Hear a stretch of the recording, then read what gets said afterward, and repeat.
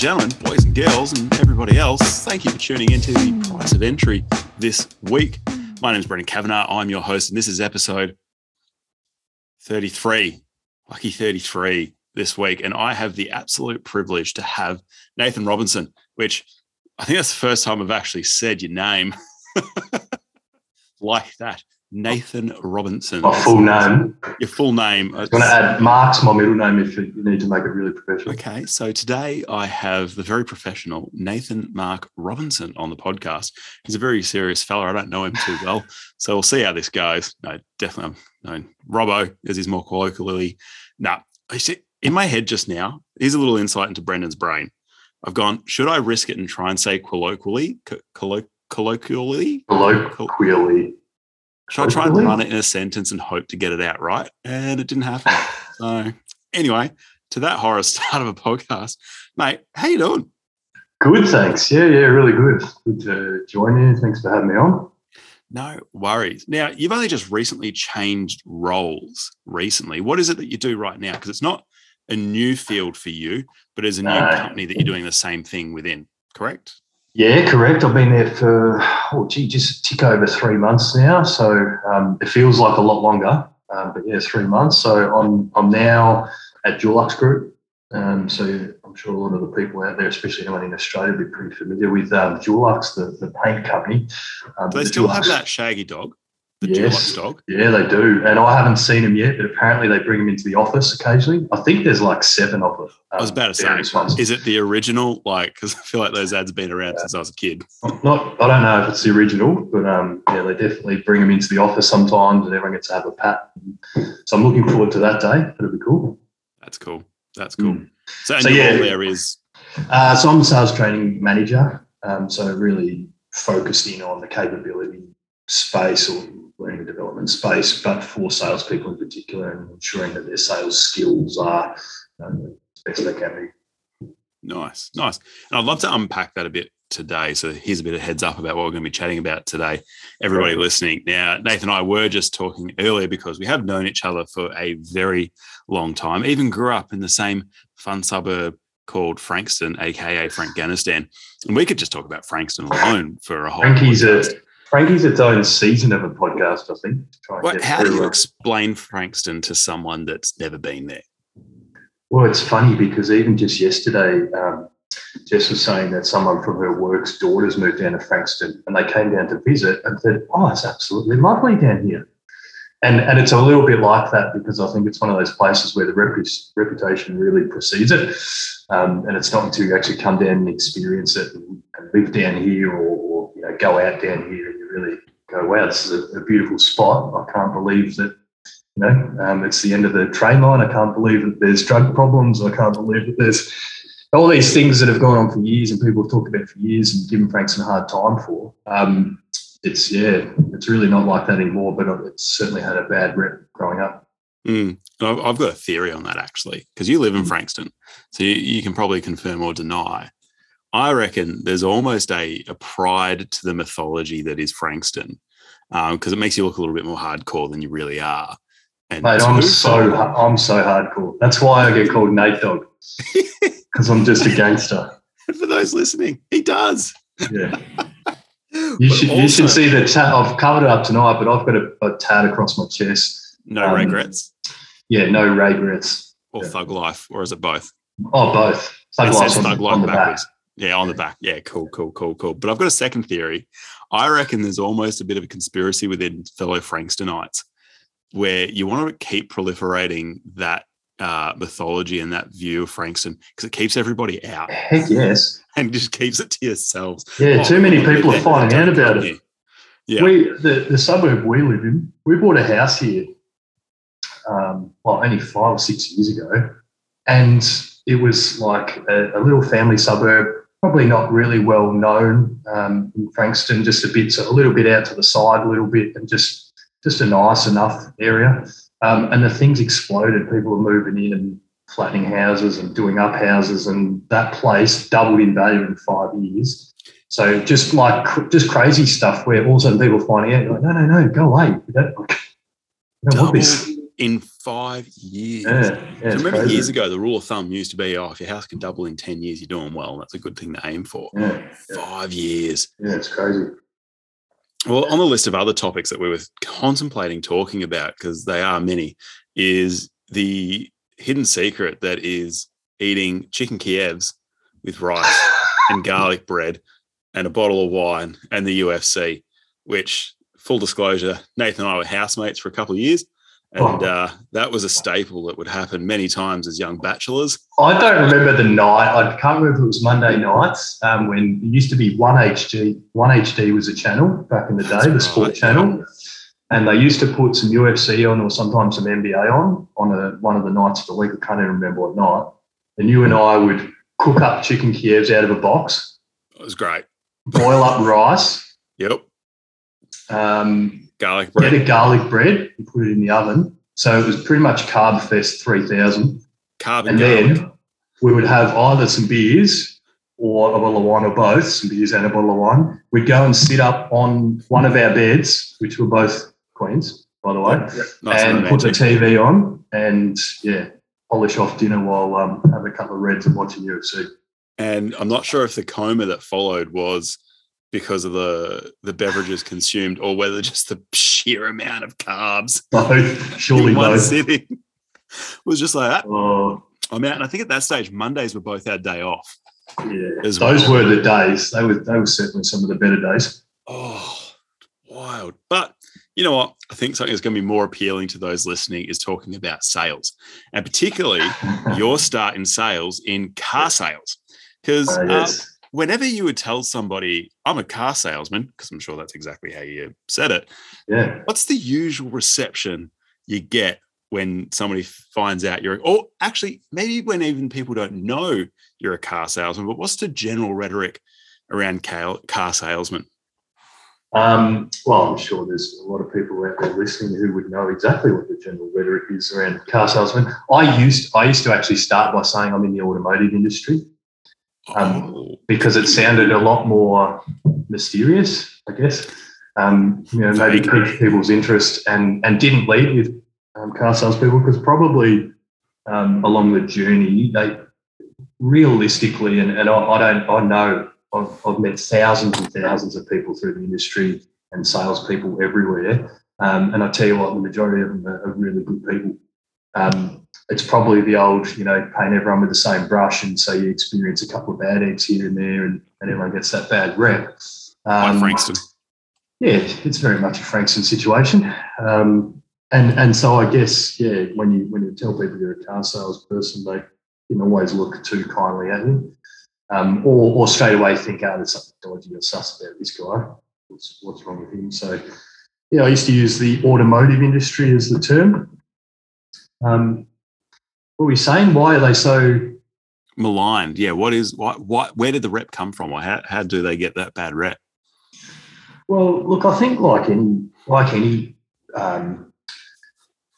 sales type position, I think one of the challenges that people have is trying to achieve targets, which, when you're in a sales role, one of the key things you'll ever have put forward in any sort of performance agreement or objectives that you'd have would be some sort of target that you need to achieve, whether it's weekly, monthly, yearly, whatever it is. And so I think having the pressure of trying to deliver to a target, trying to hit a number, means that whilst it's a business where you're dealing with people all the time and you've got to look after people if you want people to buy things from you, it can very easily turn into a game of how do I look after people whilst at the same time push my own agenda, which is making sure that I hit my number. And that kind of pressure, lots of people deal with it differently, but it certainly means that when you are questioning your own morals, honesty, integrity, those kinds of things, and when you are working for people who are telling you maybe to go down a certain path and try a certain thing that you might not agree with, potentially you end up flipping, even if you do have some convictions or values that you hold to, you might still end up flipping and doing something that maybe you don't particularly look back on fondly. So I think that's the kind of thing where people can easily be trapped in playing the game of trying to achieve targets and really treating people poorly along the process, whether they meant to or not. Yeah, because for those, like, maybe unpack that, that target side of things a little bit more. As a car salesman, what does that package look like, and how is your role really structured behind the scenes? Yeah, it's interesting because I think lots of people be familiar with commission-based selling, and certainly the auto industry is heavily commission-based. When I say heavily, though, there's probably still a base retainer in most car dealerships, most brands across the board is probably going to be anywhere in the range of 40 to 50 grand a year. Now, some do better than that. Some might, really try and skim a little bit and give you less than 40. I don't know if it's even legal anymore to do that. But certainly somewhere in that range of 40 or 50 grand, maybe 60 if you're working for a prestige brand, and then pretty much the rest is up to you. And so if you want to be, earning good dollars, I could probably go and get a job working in Bunnings for 50 grand a year. So, for me to make it as a salesperson in the car industry and to actually make any money and make it worth my time, working sometimes 6 days a week, working long hours, dealing with the pressure, dealing with sales, negotiating with people, you're probably going to end up needing to sell, I don't know, I'd say the targets for most guys would be 10, 12 cars a month, really, to make a good living out of it. Maybe more if you're working for a volume brand, a Toyota or a Mazda, where, you're not going to make as much money per car. Yeah, it was 15 to 17 when I was at Toyota a month. Yeah, there you go. And so, look, I think, if I'm earning $100 for every car that I sell, and I'm earning 50 grand a year, I need to sell, two cars per week, $200 a week, and 50 weeks. What does that get me to? An extra 10 grand a year? Is it? I don't know if I get the maths right on that. $100, yeah, something like that. $200 a week times 50 weeks, yeah, so 10 grand a year. So all of a sudden I'm earning 60 or 70, and that's still not great. And so I want to earn more. And so I think what ends up happening is that the game of either pushing to get more and more cars sold, which therefore you can burn people in the process. Out the window goes the nice time that you'd have spending the niceties and having a chat with someone, and quickly I move to just, are you going to buy this car or not? Because if you're not going to be wasting my time, I need to get to the next person. And so that kind of attitude can creep in a little bit. And then the second part to it is if I get remunerated further on hitting targets or even retaining gross in the vehicle. So let's say the vehicle's $50,000 and I get a special bonus if I get all of the $50,000. If I only sell it for 48, I might get a bit less. And if I sell it for 45, I get no extra. So I'm trying to make sure I sell it for 50 to get the extra money in my pocket on top of my $100 that I've got selling the car. And all of a sudden now I'm starting to play games to try and get someone to spend extra money because I want to make sure that I make a bit of extra money in the process. So, I think probably in the back end there's this low retainer that salespeople are on, especially in the car industry. And I know other industries, real estate's the same, really low retainers, and you get a lot of money when you sell stuff. But the problem with that is what it means is my focus is on selling stuff and not on people. And so it's very easy to lose sight of giving people a great experience. Because the alternative is if you're not selling, it's minimum wage. Well, yeah, exactly. And it's unknown. And how do you budget and plan for mortgage, life, kids' schooling, and things like that if it's an unknown? So I can see how somebody being in this industry for a long time would end up being very just turn and burn. Like, if you waste my time, that's my kids' schooling that's getting, in their mind, that's not justifying, the unethical practices that have happened within the industry. But I can understand where people come from and where some of these attitudes are definitely birthed from. Oh, certainly. And look, I think even, because I did sell cars for a while, and I think even yourself, you're sometimes conflicted between, I know what I should do is look after someone, but at the same time, I don't have time to waste on dealing with this person if they're not really going to buy a car, if they're not really that interested, if they're just shopping. And so you even become conflicted yourself because I'm like, I've got so much to do. I'm so busy. I've got other people I've got to call. I've got a list of 20 people I've got to call today. I've got 3 people coming in for test drives. I've got to deliver a car to someone, which takes an hour, get all the paperwork done. Yeah. Actually, that'd be an interesting one to give context. Like, what does an average day look like for a car salesman in a average busy time? So not quiet to average, but average to busy time. So, look, it varies a little bit, but probably the key tasks you'd be needing to do each day would be follow-up calls. So that would be any calls to do with whether it's a new lead that came in, people shop on car sales, they submit a lead and the dealership gets that, and then someone has to call you. So there'd be some leads that are coming in that you need to follow up. Go, hey, I'm quiet on the car. Can I help you? Do you want to have a test drive? Blah, blah, blah. You'll get people that you'd already talked to. Maybe they've walked into the dealership before, or you've already spoken to them previously, and then you've got to call them back and sort of see, where are you at with things? Are you ready to make a decision yet? Did you want to come in for a test drive now? We're a month down the track. That's what I think about it. So there's that sort of a lot of phone calls that will go into it, and that can range depending on how efficient you are and how many people you've got to go, from 5 to probably 25 phone calls a day easily, just in follow-up. Then on top of that, you can have your people who are coming in for a test drive. So, then you've got to think about things like, is the car ready? Is it washed and clean? So when they come in, it looks nice for them to drive. How bad is it when that happens? Oh, mate, I've had some horror experiences myself trying to buy cars. Oh, really? That's happened, yeah. We rolled up to buy a car when I first left the industry.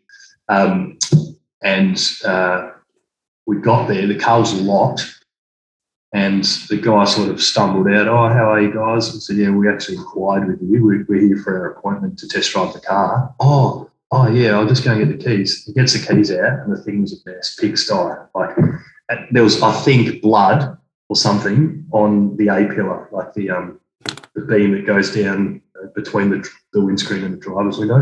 There was some sort of red mark stain, and I just hopped in and looked at it and went, sorry, mate, we're out of here. Like, I can't deal with this. There's a used car dealership.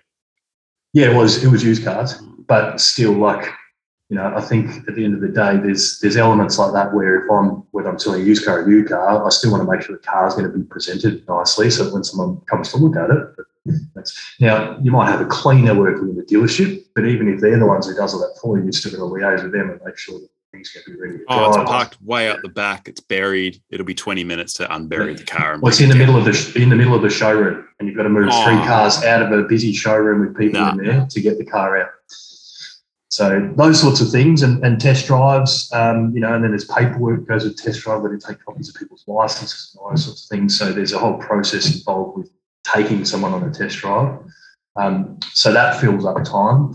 You would have selling a car. So let's say someone does test drive the car and decides, yes, I'd like to actually buy that. Then there's a bunch of paperwork that has to be done in terms of drawing up contracts and putting people's details into a system and these sorts of things. That all takes time, introducing them to finance managers, aftermarket managers, and the rest of it. So I think that side of things, if you go and sell a car, you walk someone through all the way from inquiring about the car through to test driving the car, and selling a car could take a few hours potentially, depending on what you've had to do to explain it all to them.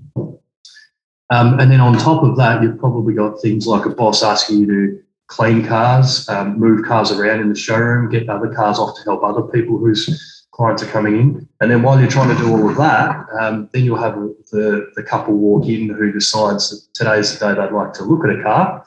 And you're running around already with a million things on your plate, but everyone else is too. So you've got to actually stop and start talking to 2 people who could take another hour of your time just asking questions about it. So I think the general day, that's pretty much what would make up most people's lives in that industry. There's a lot of other things that go into it, but they're some of the really time-consuming that are most involved. I remember I had one day in particular where I had a bunch of deliveries in the morning. Wait, does everyone know that you used to sell Toyotas? I think Have you talked about that before? I think so. In case you're listening, Brendan used to sell Toyotas for a little while too. Probably bad advice on my part to join the industry for a little while. No, yeah. So yeah, selling Hiluxes, was really tough. Oh, yeah. It's the biggest challenge I ran into with working for a Toyota is there was 4 or 5 other dealerships within a 40-minute drive of us. And I was selling new cars, I think you were more in the used car side, which you've got a unique vehicle. So you can genuinely say to the customer, this is the only one in the state with this many kilometers, with this spec, and this one. And I can say hand on heart that this is the best example of this vehicle in the state. This is one of one. Whereas when you're selling new cars, it's, so this Camry 0% finance in white base model. Can you negotiate any of the price on it? And people think that there's, tens of thousands of dollars in negotiation space. And a Camry at 0% finance, it's like, and it was on special, $29,990 or something like that.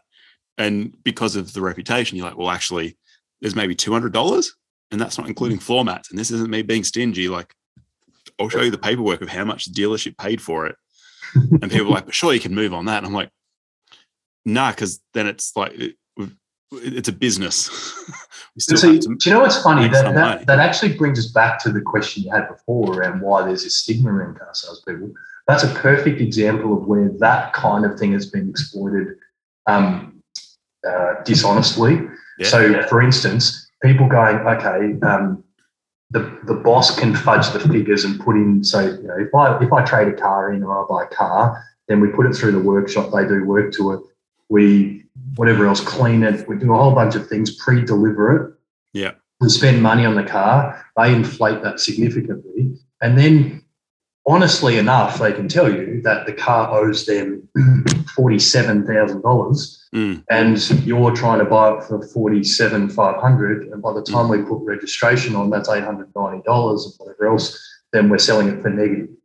Now, technically, that's not true because there's a lot of other costs that have gone into the car. They probably bought it for 42, and actually, there's other things in there. But it's they're a business and they're trying to make money, and they've got to pay bills, wages, electricity, all those sorts of things. So you can see why they do it. But I think that kind of loophole's been exploited before, where I've seen it, where people have gone out and just said, I can show you here. I'll swing the screen around. Look how much the car owes us.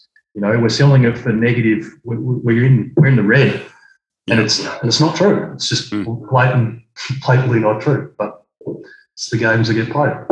Yeah, exactly. And it's. I don't work in the industry anymore for part of that reason. Yeah, well, I haven't sold cars in many years. That was well over a decade ago. So. It was eye-opening, and it's a cutthroat industry for sure. I mean, that example I was about to say is. Yes, I had a bunch of deliveries in the morning and had an appointment with a customer that was coming back for the third time. So the fact that he's coming back for a third time means, all right, if he's not buying it at this stage, it's a waste of time. But he was coming back to be keen, and the appointment was for mid to late afternoon. But he came in when I had like back-to-back deliveries, 3 in a row. So I had zero time. So one of the other guys was able to chat with him. And in the system, the way these things work back of house is I've already built the car that he wants in the system, so it's ready to go. He just needs to decide, print the contract, dot the I's, cross the T's, done. One of the other guys. And it would be your sale. And it's my sale. Exactly. My commission, my food on the table. Yep. I've done all the work. Mm-hmm. And can you guess where this story's going? Yep. Had your lunch cut, did you as well? My lunch cut, well good. And customer came back and obviously, the other guy built a brand new contract, same car, built it from scratch, his name, printed off, sign, done. Thank you very much. But here's what really hurt, because another part of the commission structure is based on customer feedback. Ah, yes. And you get a CSI. Yes. And well, guess which salesperson the customer mentioned in their review and was very happy with? Me. Brendan was blah, blah, blah, blah, blah, blah, and mentioned me throughout his review. But guess who the sale went to? The other bloke, because I was too busy and tied up. So he took it because, again, for him, in his perspective, hey, I'm one off hitting my target for the month. We're talking thousands of dollars difference between me or not. So, sorry, Brendan, you're busy. You do the same thing. I'm like, I wouldn't. You bastard.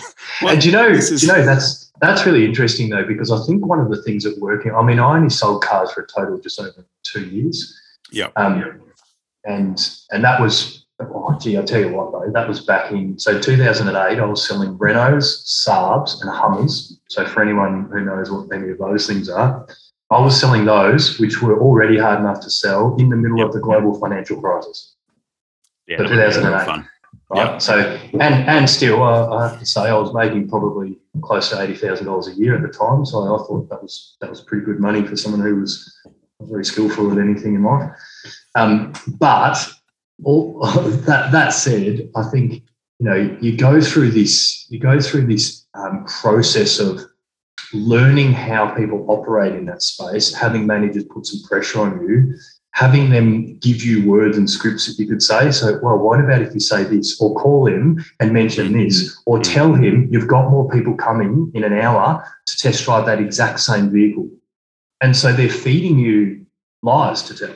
And you go, I'm not really sort of comfortable doing that. But you realise that if you do, and you did, it actually worked. Yep. So you'd say to someone, oh, hey, actually, we've got some people coming soon. Okay. Well, look, we can be there in half an hour. Can you just hold off for us? And then you go, oh, yeah, that sort of works. And so now the tricky part is when you get people who go, mate, I then sell the car to someone else. I don't care. I'll buy something else. And then you go, oh, yeah, that's right. I'm lying to someone and they've just called me. And then you feel like an idiot. But when they don't, you start to go, okay, maybe that stuff works. And bit by bit, like any bad habit in life, bit by bit, you let something creep in a little bit like that. And before you know it, you're doing, really dodgy stuff or just blatantly lying to people all the time. And I've met guys out there that are like that, just blatantly lying to people all the time. And it's just part of their nature. And they're lovely people. But it's just something that they've had well-trodden path. Yeah. Sorry, mate. No, it's only got this much. I've only got this much room and I can take this much off the deal. So it is what it is. Hand on heart. This is the best that I can do for you. When really 2 days ago, he sold a car for $5,000 less than what he's actually telling you. Exactly. But he's done it so well practiced. That lie is so well oiled that it just slips right off the tongue. And it's as easy as anything. And the worst part is it does work. And because everybody in the industry is doing it, yes, you can shop around to 5 other Toyotas and you're going to run into the exact same story. Unless you run to one that's going for volume and go, fine, we'll undercut it and we'll sell it at a negative just to get the overall target for the month. And then and that's the other pressure with car sales too, is that not a lot of people out there only have one car that they like. It's changed a lot lately. Some of the stats I had last heard, it was that people are only ever visiting now maybe 1 or 2 dealerships before they make a purchase. But it used to be even just 5 or 10 years ago that people were visiting 3 or 4 dealerships. They were looking and considering 2 or 3 different brands. And so when there's different brands on the table, different dealerships involved, and different cars that someone might choose from with different options and budget ranges, all of a sudden it starts getting a bit cutthroat. And, the Australian marketplace is saturated. There's something like 60 brands servicing 1 million cars a year market. So 60 brands. Yeah, so the Australian car market is about 1.1 million cars a year. That's how many get sold. And of those, half of them are fleet deals. So a lot of it's not really as controllable for your average car sales guy. Sure, there's some fleet managers and head offices that get involved in that sort of stuff. But for your average car sales guy, they're not really going to have that kind of. So when you're talking about 1.1 million cars versus 60 brands, to put it into perspective, the American, we've got 7 million people in the country. Yeah, the American market has 33 or 4 brands servicing 300 million people. So you can just see the sheer size and scale of somewhere like the States where there's not as many brands to choose from. So therefore, it's more likely every brand's going to get a slice of the pie. Whereas here, it's saturated, so every brand's clawing, every dealership's clawing. And so even the successful ones. Even the successful ones. And so even with all of that going on in the background, here's, poor Nathan trying to sell a car going, oh, I've got so much pressure on me, and it's not just my boss. He's telling me the dealer principal. He's telling me that, the brands, whoever it is that you're working for is, pushing us to do this. We've got to get sales. We've got to get numbers. Someone's going to lose their job if we don't because we had a bad month last month and whatever. And so all the pressure builds up and you're like, gee, now the customer's telling me he wants to go down the road. What can I do to get him to stay here? Do I have to lie? I'll lie. What do I need to say? And so it's all that kind of pressure. It's that ecosystem. Yep. And go for it. Well, I was just going to say that the flip side to that is, because I guess it's all sounding very negative. I love the industry. I was in it, for I sold cars for a couple of years, but I was in the automotive industry for another 10 years after that. And I think when you see it done well, a lot of the people who I've seen long term do really well and make good money. And I'm talking sales guys that are making $120,000, $130,000, $150,000 a year selling cars. I've heard of people making close to 200. I don't know how true that is. But I've met guys that are making 140, 150. And the most powerful thing they did was build really good relationships with people. And they would build really loyal customer bases. I had a guy I worked with when I was selling Audis, Carlo. I don't know if Carlo will ever be listening, but Carlo, hi if you're listening. He had moved to Audi from Alfa Romeo. Right now, anyone who knows anything about Alfa Romeo, their customers are quite loyal. Their cars aren't particularly well known for reliability, but their customers are loyal. It's kind of like I own it, and even if it's bad, I'm going to stick by it. The fact that it's so great, and that's kind of the stigma that's around Alfa Romeo buyers. And so he moved across from Alfa Romeo, and he would have customers coming in to Audi to spend more money buying an Audi from him just because of him, just because he'd sold them 3 Alfa Romeos over the years. And then he's moved to Audi, so now I go to Carlo and he sells me an Audi instead. And so when you see it done really well, you go, okay, maybe there is scope for people to make a career and a living in the industry and have a good loyal base of customers who come back. And it's not just about that customer buying multiple cars. Their partner, their kids need a car for their first car, then their kids grow up using you, their friends, their work colleagues. And quite quickly, if you're the car person for them, you're the trusted advisor, and they're going to keep coming back to you. They're going to send people to you, and it actually becomes easy. Yeah, because this is the line that we got fed to always, send through to people, is it's the second most expensive purchase you'll ever make.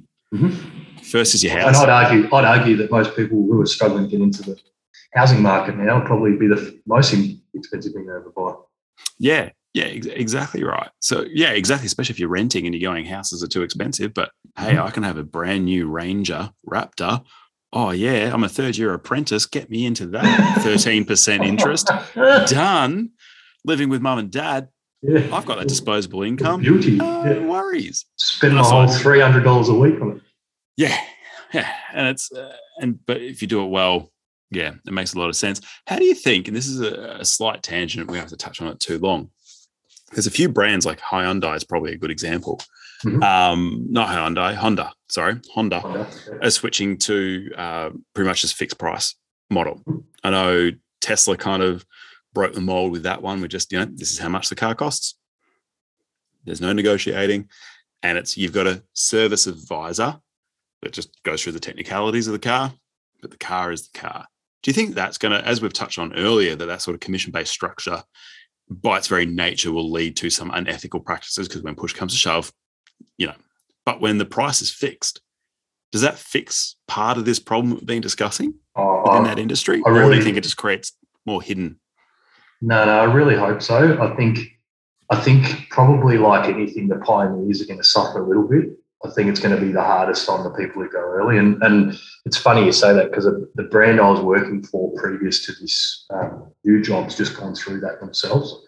And so they've gone through a process of moving towards what you would call in the industry agency model, where essentially instead of each dealership being owned by someone, almost like sort of like a franchise, instead of being owned by someone and they use the brand affiliation, but they own all the property and they own the cars, and what happens is the brand themselves own all of the vehicles, not the property, but they own all of the vehicles. And so instead of when Nathan goes in to buy his car, he's buying the car from XYZ dealership. Now Nathan goes in to buy the car, and XYZ dealership just facilitates that sale with that particular brand. So let's say it was Holden, because they're not in the industry anymore, they're not here anymore, so we can pick on them. Holden, Nathan buys from Holden Australia, not from the dealership. The dealership just helps facilitate the sale.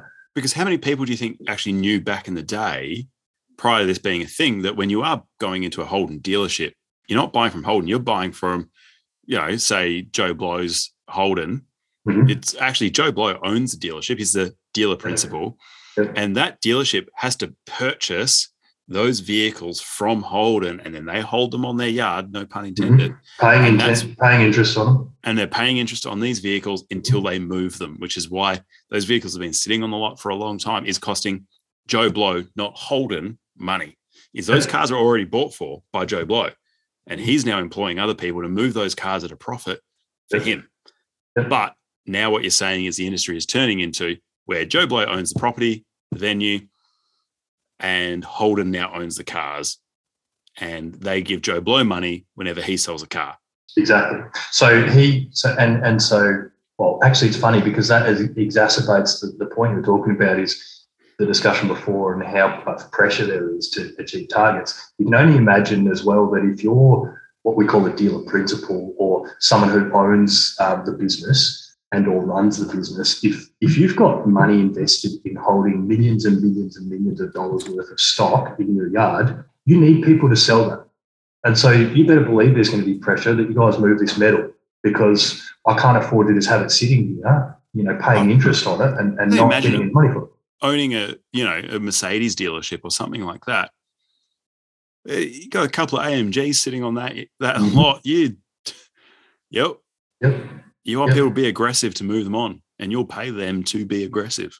Exactly. Well, it's a bit like, if anyone's into property investing, it's a little bit like having an investment property that you don't have rented. Yeah, you might be able to get away with it for a while, but long term, you can't have the thing just sitting there not being rented. I need to get the thing rented. Just get anyone in there and get them to pay whatever it is per week, but just get someone in there and rent the thing. Do you reckon that's actually a pretty good analogy for people when they're next going to buy a car from a dealership, to look at it in that model, that when you're walking into a dealership and you're looking at a car, think of it as a rental property that has nobody renting it out. That's their appetite as a dealership, is it's been sitting here for 6 months. Can't move it because it's a bloody gold-coloured Camry top of the range worth $45,000, and nobody wants to pay $45,000 for a Camry. 100%. Can you just move the bloody thing? 100%. Well, it depends how you want to approach the discussion, because I guess the two ways you could go about it is what's the dealership doing, and what are their motivations. But the other part is if you're wanting to give advice to people out there who are buying a car, because that's a different story altogether. But what I would say is you can start to see, just by the discussion we've had, that if the pressure is on the dealership to sell the car because they need to be moving metal to make money, then you probably have some power or leverage, right? Sold negotiation 101. If there's pressure on them to do something, then you have the leverage because there's no pressure on you to buy the car from them. So, but what ends up happening in a lot of car dealerships is that they know that, right? We know that the customer has the power. So what we're trying to do is flip the coin, so that instead now, how do I get the power? How do I get something over the customer? How do I make them make a decision? Yeah. So you hear things like, potentially if you've ever bought a car, oh, look, we might be able to do that price. For me to get that price across the line, I need to be able to take a credit card deposit from you today. Right? So now I get some power in the equation because I've got none. So unless I can get you to commit and give me a credit card deposit and make sure that you sign the contract before I even take it in the boss to get that approved that he's going to give the car away for that much. And so there's these sort of power games that happen. But yes, you have a lot of power as a buyer. We used to get feedback and rated based on the number of people that came in for that appointment or walked in and didn't commit on the day. And that was a thing. And then the attitude from the sales manager was buy or die. They're your two options. Are they dead? No. Have they bought? No. Well, keep going. Yep. Keep trying. Yep. Keep hassling until they buy or they die. Yeah. Until they've either told me they bought from somewhere else or leave me to death alone. Or my first 2 days on the job at Toyota was definitely a... Wait, let me guess. Before you say it, I can nearly guess what they would have made you do. Did they give you a list of ex-customers or service customers and you had to call through the list of people and try and get people to come in and buy cars? Spot on. So spot on. 101 induction to new cars. So it was 2 days. So the list that I had was 200 people deep. Okay. And it was a list of people, not service customers and not existing previous customers. There were people that were going to buy and then decided not to buy. So even worse, people that have bought elsewhere for some reason or another. I'm calling customers like, yeah, we got there for delivery and it was a red car and we ordered a white car. So we walked away because it wasn't the car that we paid for. And I'm like, 200 people in 2 days. Oh, geez.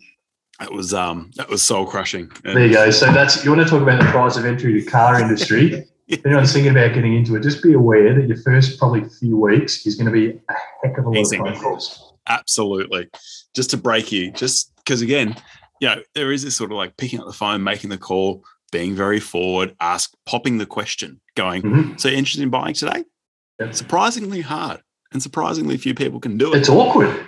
It's awkward because, and like, it seems logical. It is what our sales manager always says. Like, well, they've walked in for a reason. They clearly want to buy something. So why is it so hard to go, so would you like to buy the car today? But it's awkward because people get awkward. They go, oh, no. It's like, you've been here for 3 hours, been on a 20-minute test drive. You don't want to buy said how much you liked it. You sat in there for an hour going, this is so comfortable. You paired your phone up. You were calling your mum going, we're in a car showroom looking at this new car. It's beautiful. We really like it. And you're still not sure whether you're ready to decide. Oh, okay. And they go elsewhere. The other one that we used to get rated on, it was like a board and a percentage, was our burn rate. So we'd get, everyone gets X number of leads through. Guy that's been there the longest gets the cream of the crop. And obviously his numbers are great. Then everybody else gets a burn rate, and that's calculated off number of leads you get versus number of leads you convert. And he's like, if you can convert 1 out of 3, you're good as gold. But if you're 1 out of 5, 1 out of 10, mate, I'm going to be hesitant giving you leads. And that's the sort of pressure that you put on, is like, these leads are gold. Each lead is worth X number of dollars, Well, and that's another, do you want to know another thing that I don't know many people understand? Car dealerships pay car sales for leads. They pay. I think, I don't know what it is now. It's probably around $45 per lead. When you're the person sitting in car sales, sending off 50 different leads to a million different people, privately, that's not the case. But for dealerships, they get charged per lead. Yeah. So you can imagine too, when dealerships are getting a bunch of leads sent through and they're paying literally $45 every time a lead comes through, they want to make sure the sales guy's doing something. You're better. And the sales manager, I don't know if this is the case in your side, but definitely for us, every call is recorded. And he would listen back on all of our calls of all of our leads. So when you go, oh, how'd you go with Jane wanting the white Yaris? And I'll be like, look, turns out she actually clicked on it by accident. She wants a Nissan Leaf. She thought we were Nissan. And he goes, yeah, all right. And leaves you to it because he's listened to the call and he knows you're not telling a porky pie. Yeah. But if you go, oh, yeah, no, she's keen, got an appointment, because appointments are another big thing. Yeah, she's got an appointment for this Saturday. We're all good. He'd be like, really? What time's that appointment, mate? Like, oh, I haven't locked it in yet. He's like, are you going to lock it in? Like, because he's listening in on your calls. Yeah, exactly. You know that his $45 is being made the most of. Exactly. Yeah. And yeah, on top of that, you're working weekends and all that sort of stuff as well. It's yeah, and look, I think the industry's changed a lot over the last decade too. Yeah. It used to be very much you would work 5 days a week. However, and that would usually be for a Saturday, especially here in Victoria. So I know it's a bit different around other states, but definitely. Oh, because New South Wales operate on Sundays, don't they? They do, yeah. Poor bastards. But so definitely here in Victoria was you would work a Saturday, and so you would have 2 days off during the week. Now, not consecutively necessarily either. So you would get your Sunday off, but whether you would get Mondays the next day, probably not, because a lot of the time you've had a very busy Saturday. There's a lot of things that have happened on the course of a Saturday, and you need to get in on the Monday and start sorting everything out, sort paperwork out, send contracts to people, whatever else needs to happen. So it's very unlikely that you would get a Monday off and 2 days in a row. And so what you would do is you take a Tuesday, Wednesday, or Thursday on rotation with whoever else was off. So you get 2 split days over the course of a week. And then on top of that, you take your day off, but really only you take a day off if you can afford to take a day off. And when I mean by afford to, it means you're hitting your target, life's going well for you, you've got enough leads that are going to get you to your end of month target. You're confident that the delivery that you have scheduled isn't going to call in that day at the last minute and decide they want to come in and pick up their car that day, and you're going to have to go in on your day off to do the delivery anyway, so you might as well just work. Well, because do you want Ray to do your delivery? Oh, no. And then, because if he stuffs up the delivery and is really terrible with your customer, you get your feedback. Bonus based on customer feedback. So he cooks it, you pay. But then at the same time, Ray owes you, because last time he was on a day off and his customer called in and you did a delivery on his behalf. So now he kind of owes you. And he got a 10 out of 10 for customer satisfaction. So you're welcome, Ray. But that's the thing. So I think, on top of that, sick days, like, not a thing. It used to be that, pretty much unless you were pretty much completely incapacitated of some description, like a cold is not an excuse not to be at work in that industry. Again, depends who you work for. But back in the day, it was certainly you just push through anything. So, and if you did take a sick day because you were sick, that kind of was assumed that was then your day off the week. Oh, 100%. What do you mean you want a day off as well, but you had a sick day? Like, why you do you want 3 days off? You want 3 days off in a week? Do you not want to eat? And then it's like, well, are you hitting your target? Oh, no, I still, my target's 12. I'm only on 8 and there's like a week to go. Well, can you really afford to have a day off? Do you there's a lot of this job?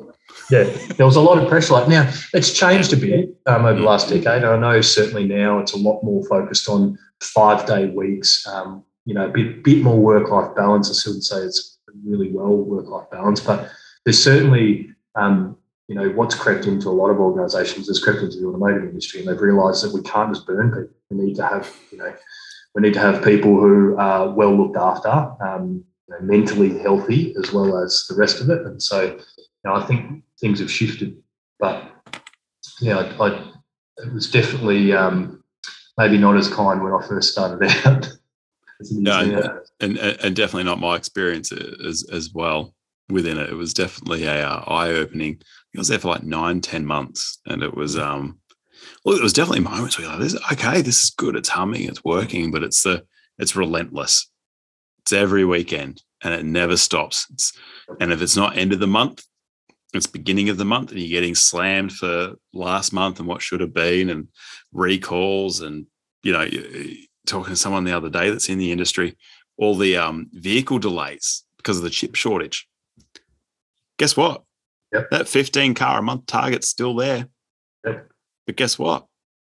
They can't. You're still getting paid commission, but you've got nothing to sell. But you got nothing to sell. So they're living on minimum wage, effectively, because there's no cars to deliver. Even if they get a sale over the line, you get paid on delivery. Yep. So if someone comes in and puts a deposit down and the car's 10 months away, like the new Land Cruiser or something like that, you've got to hope they still want to buy in 10 months. You get paid in 10 months, all your work. That's when the money comes in.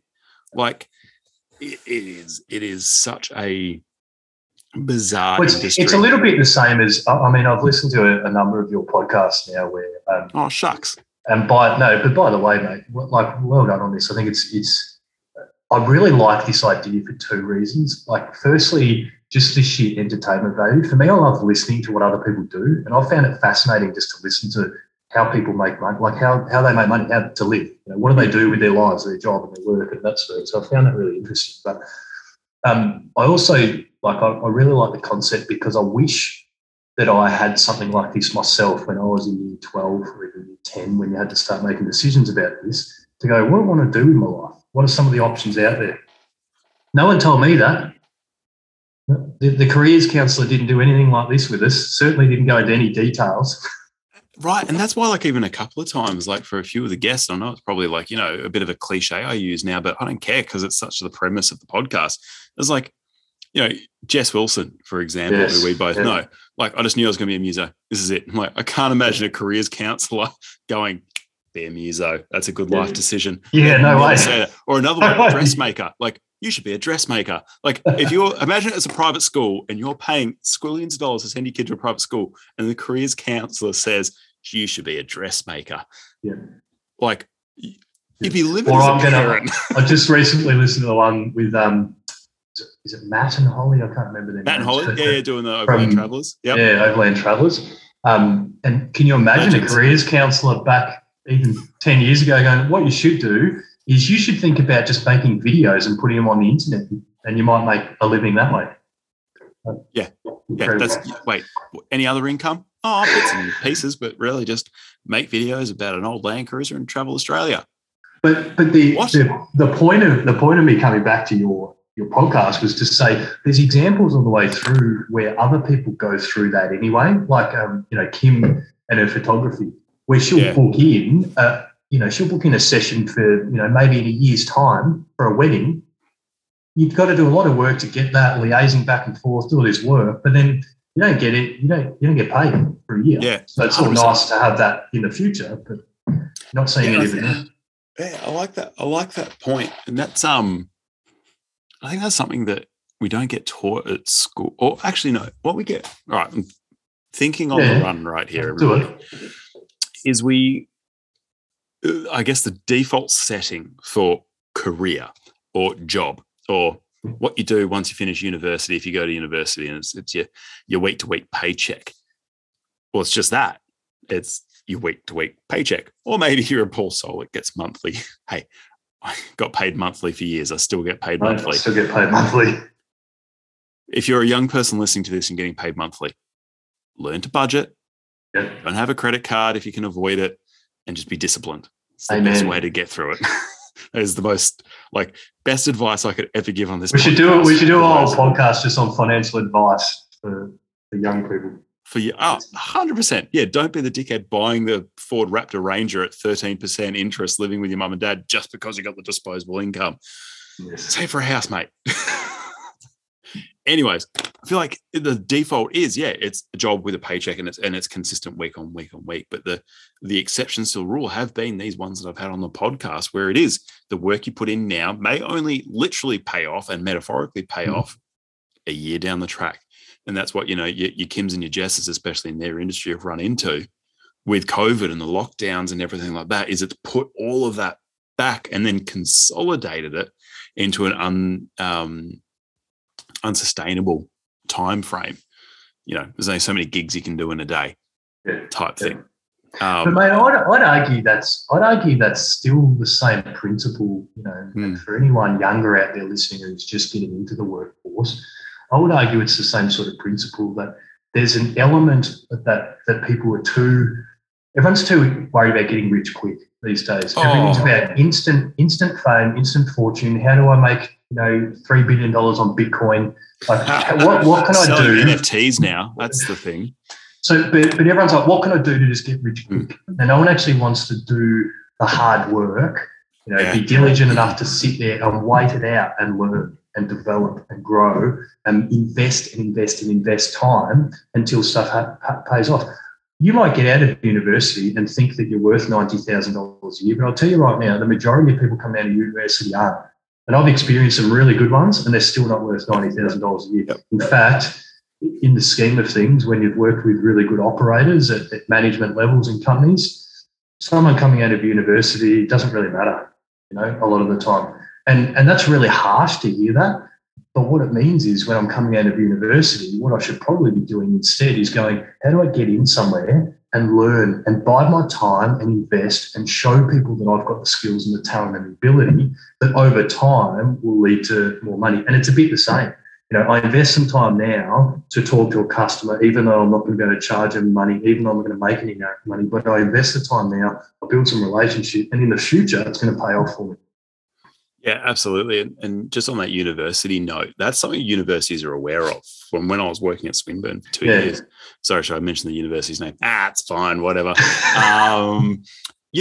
They're aware of the fact that a lot of kids that are graduating and going into the workforce are going in with a degree, but not equipped to work within a workforce. This isn't just Swinburne. Every university right now is facing the exact same problem. They're really good at teaching kids how to get a degree, but actually training that workforce placement thing.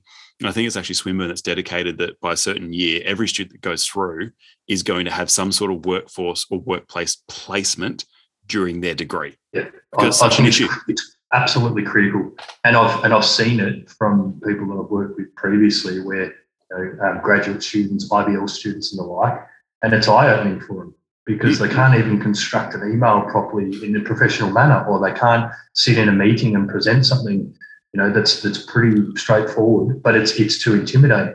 Or take feedback on board, rejig it, and reflect it back on you without going, "What?"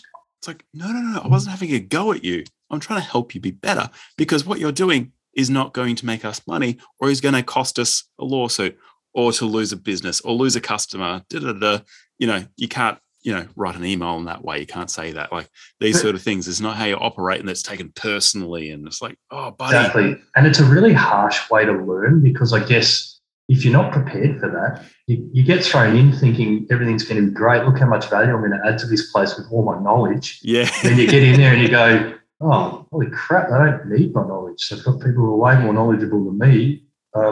Plus, I don't even have any experience. I think what it is, I use this analogy or this saying, is that it's one thing to have knowledge, but it's another thing to have wisdom. And so, and the difference between that is experience, right? It's going, I've got experience taking my knowledge and turning it into something that's practical and works, because I've got the experience to be able to do something properly with my knowledge, and that's what wisdom is. And that's really what you're aiming to do throughout your career, is develop, I've got knowledge, I need knowledge, but I actually also need experience. To be totally honest with you, I couldn't care less whether someone's going to university or not. What I want to know is, can they learn how to do something and do it well, but do they have that appetite to want to develop it, to gain some experience and become good at doing that? I don't care if you've got a degree and you know all about it or not. If you've got an appetite to learn, you can learn it. And as long as you're ready to sit there and do some work and put in some effort, you'll get the experience and you'll be killing it in years to come. So I think that's the maybe what's not talked about in university, is certainly not talked about in high school, because all the pressure is go to university, get your degree. If you don't get a degree, you're going to be useless. You're not going to get anywhere. You're not going to make any money. No one will ever want you in a job. And I think that's incorrect. It's a fallacy, and I don't think we should be teaching that. Yeah, I love that. Knowledge is the difference between knowledge and experience. Sorry, knowledge and wisdom is experience. And that's that thing. And I feel for these kids that have been in lockdown for the last 2 years and not been able to get that experience. And their experience has been or have had to do it all virtually, which is not reality. That's not easy for me.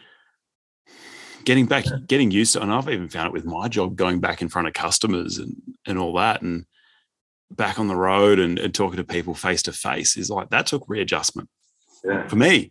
Yep. And I can do that in my sleep, underwater, upside down. Yes, exactly. Let alone how these kids brand new to the workforce are going to have to reintegrate back into that. Mm-hmm. Not reintegrate, integrate for the first time. It's going to be tough. But the good thing is they're at a head start in terms of, at least I guess, the digital savviness of the workplace. You're on mute.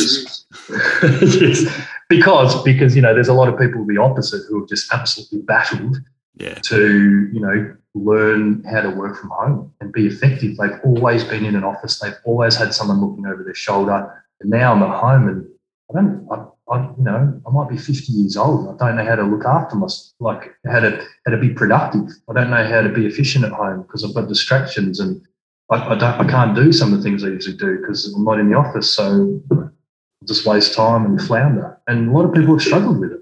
Yeah. And we've just churned through an hour like nothing else. And I guess I shouldn't be shocked. I was hoping that we'd get to like your now role, which is training. But I guess we just got nostalgic about car sales and what a dumpster fire. We can talk training if you've got time for it. I don't know if anyone wants to listen anymore. Let's save that for a 2.0 podcast. Keep that up the sleeve, I reckon. What advice would you give somebody if they're going to buy a car now based on your time in the industry? Well, can I suggest to you that if you're going to buy a car now, it's a really tough time to be buying a car. With what, and you mentioned it earlier, but there's chip shortages around the world, like electrical chips. And so if you've found that there's shortages of any electrical appliances at all that you've wanted, it's all for the same reason, and cars are no different. So it's a really tough time to be buying a car because there's not a lot of stock of new cars around. So because there's not a lot of stock, now finally dealers have some power, because if they've got the one that's in the country, or they've got the only one in blue, and that's the one you want, then it's kind of take it or leave it, and you might pay full price, which you've usually been able to go in and do some negotiation. So I would say it's a tough time to be buying a new car. Equally tough to be buying a used car right now because there's no stock of new cars. For the first time ever, the used car market has been increasing. Used car prices have been increasing in value. So usually they decrease, and the last couple of years they've been increasing. So you're probably paying more now for a used car than you probably would, without COVID situation. So if you really need to buy a car right now, I'd probably suggest to you, if you've got the money, it may well be worth trying to get a new car, like if you can. And I'm not talking to first year out of uni students or apprentices or the like. Don't go and buy a new car. Just keep driving the thing you've got until you've got enough money to buy something properly. But if you're going to buy a new car or look at a car, consider a new one. Maybe you have to stretch a little bit, but I think in the scheme of things, if you can get a car and get it for a decent enough price, you're probably going to be better off than overspending on some very expensive used cars. They're overinflated. Which means as soon as there's stock back of new cars, no one's going to want those used cars anymore, and your used car price is going to plummet. So I would say it's now more than ever is probably a safer bet buying a new car in terms of later term value or residual value of your car in the future. However, if you can't afford that and you're looking at used cars, I think just be aware of that. That's what's going on at the moment in the market, and so probably there's people out there with some pretty ridiculous ideas of what they can get for their second-hand car. I would always advise everyone to ask for a discount. Not everyone's good at that, and not everyone likes it, and it's a bit confronting. In usual circumstances, I would say it's probably. Dang it! Lost you. I'm just going to hang here until it's working again. Great, and you're back. It dropped out. I don't know what happened. Where did you lose me? You were just saying about if you're going to buy used, I'd advise you to. Well, if you are going to buy a used car because you can't, afford a new one, I think just be aware that that's what's going on in the marketplace at the moment. It's people wanting, some pretty hefty prices for cars that probably don't deserve that. So shop around, make sure you get one that you actually want. Make sure you look for one, whether it's lower Ks, a good service history, or those sorts of things that you're confident, is worth paying a bit above maybe what market rates would usually be. And ask for a discount. It's a really super rough rule of thumb, but I would usually suggest that you would be targeting 5% discount. So if I'm buying a $50,000 car, I would expect to maybe get $2,500 off it, maybe. If I'm buying a $20,000 car, sure, they might do $1,000, maybe they won't even do $1,000. I don't know. But that's probably a good rule of thumb to try and aim to get a bit of a discount. It might be hard in the used car market at the moment. Might even be harder in the new car market, but still ask. Certainly people interested in doing deals on cars. And the other piece of advice is, I know it sounds really cliche, but end of financial year, really good time to buy cars, and end of the month. Any end of month is a really good time to buy a car. Here's my one piece of really strong advice when you're making an offer on a car. Have a deposit ready to go. Whether it's a credit card that you're paying a deposit, $500, $1,000, whatever it is, or some cash, have money ready to put a deposit on the car, because if you like the car, the strongest negotiation tool is, okay, I will buy it if you can do it for this price, and I'll give you my deposit today. I'll give you my credit card and you can take a deposit today. And that usually gets the car sales guys pretty excited because they know they're on to a deal. So it would be my best advice if you're trying to buy one. Nice. Speaking of advice, if you were to go back to Nath getting into the car industry, what would be the advice you'd give yourself going into it? I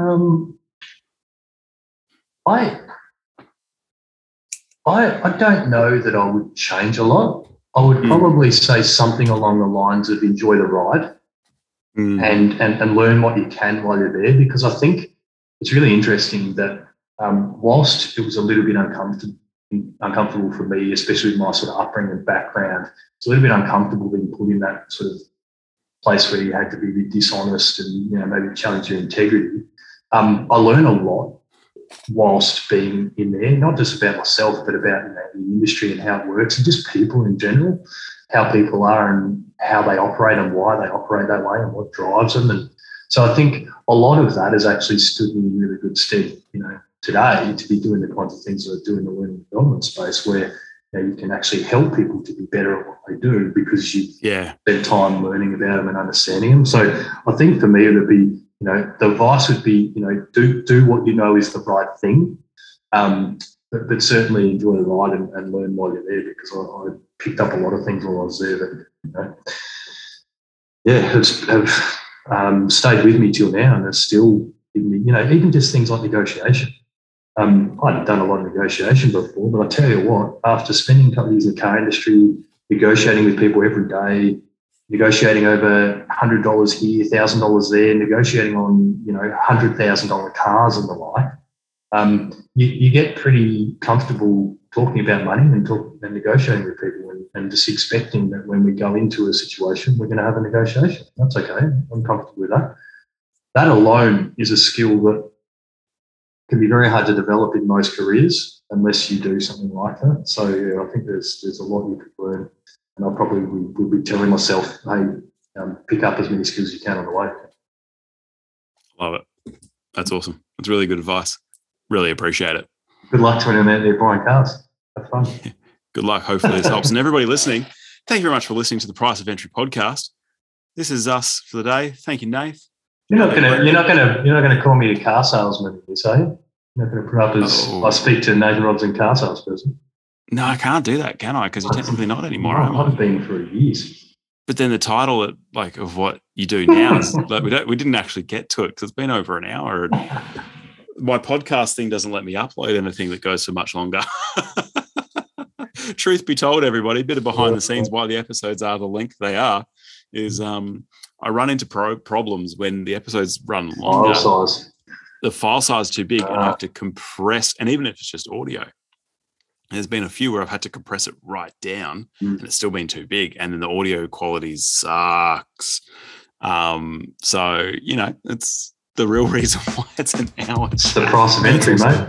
It's the price of entry to the podcast. But thanks for listening, everybody. That's been us for this week. Stay tuned after this, though, for a sneak peek at next week's episode. You've been great. See you next time.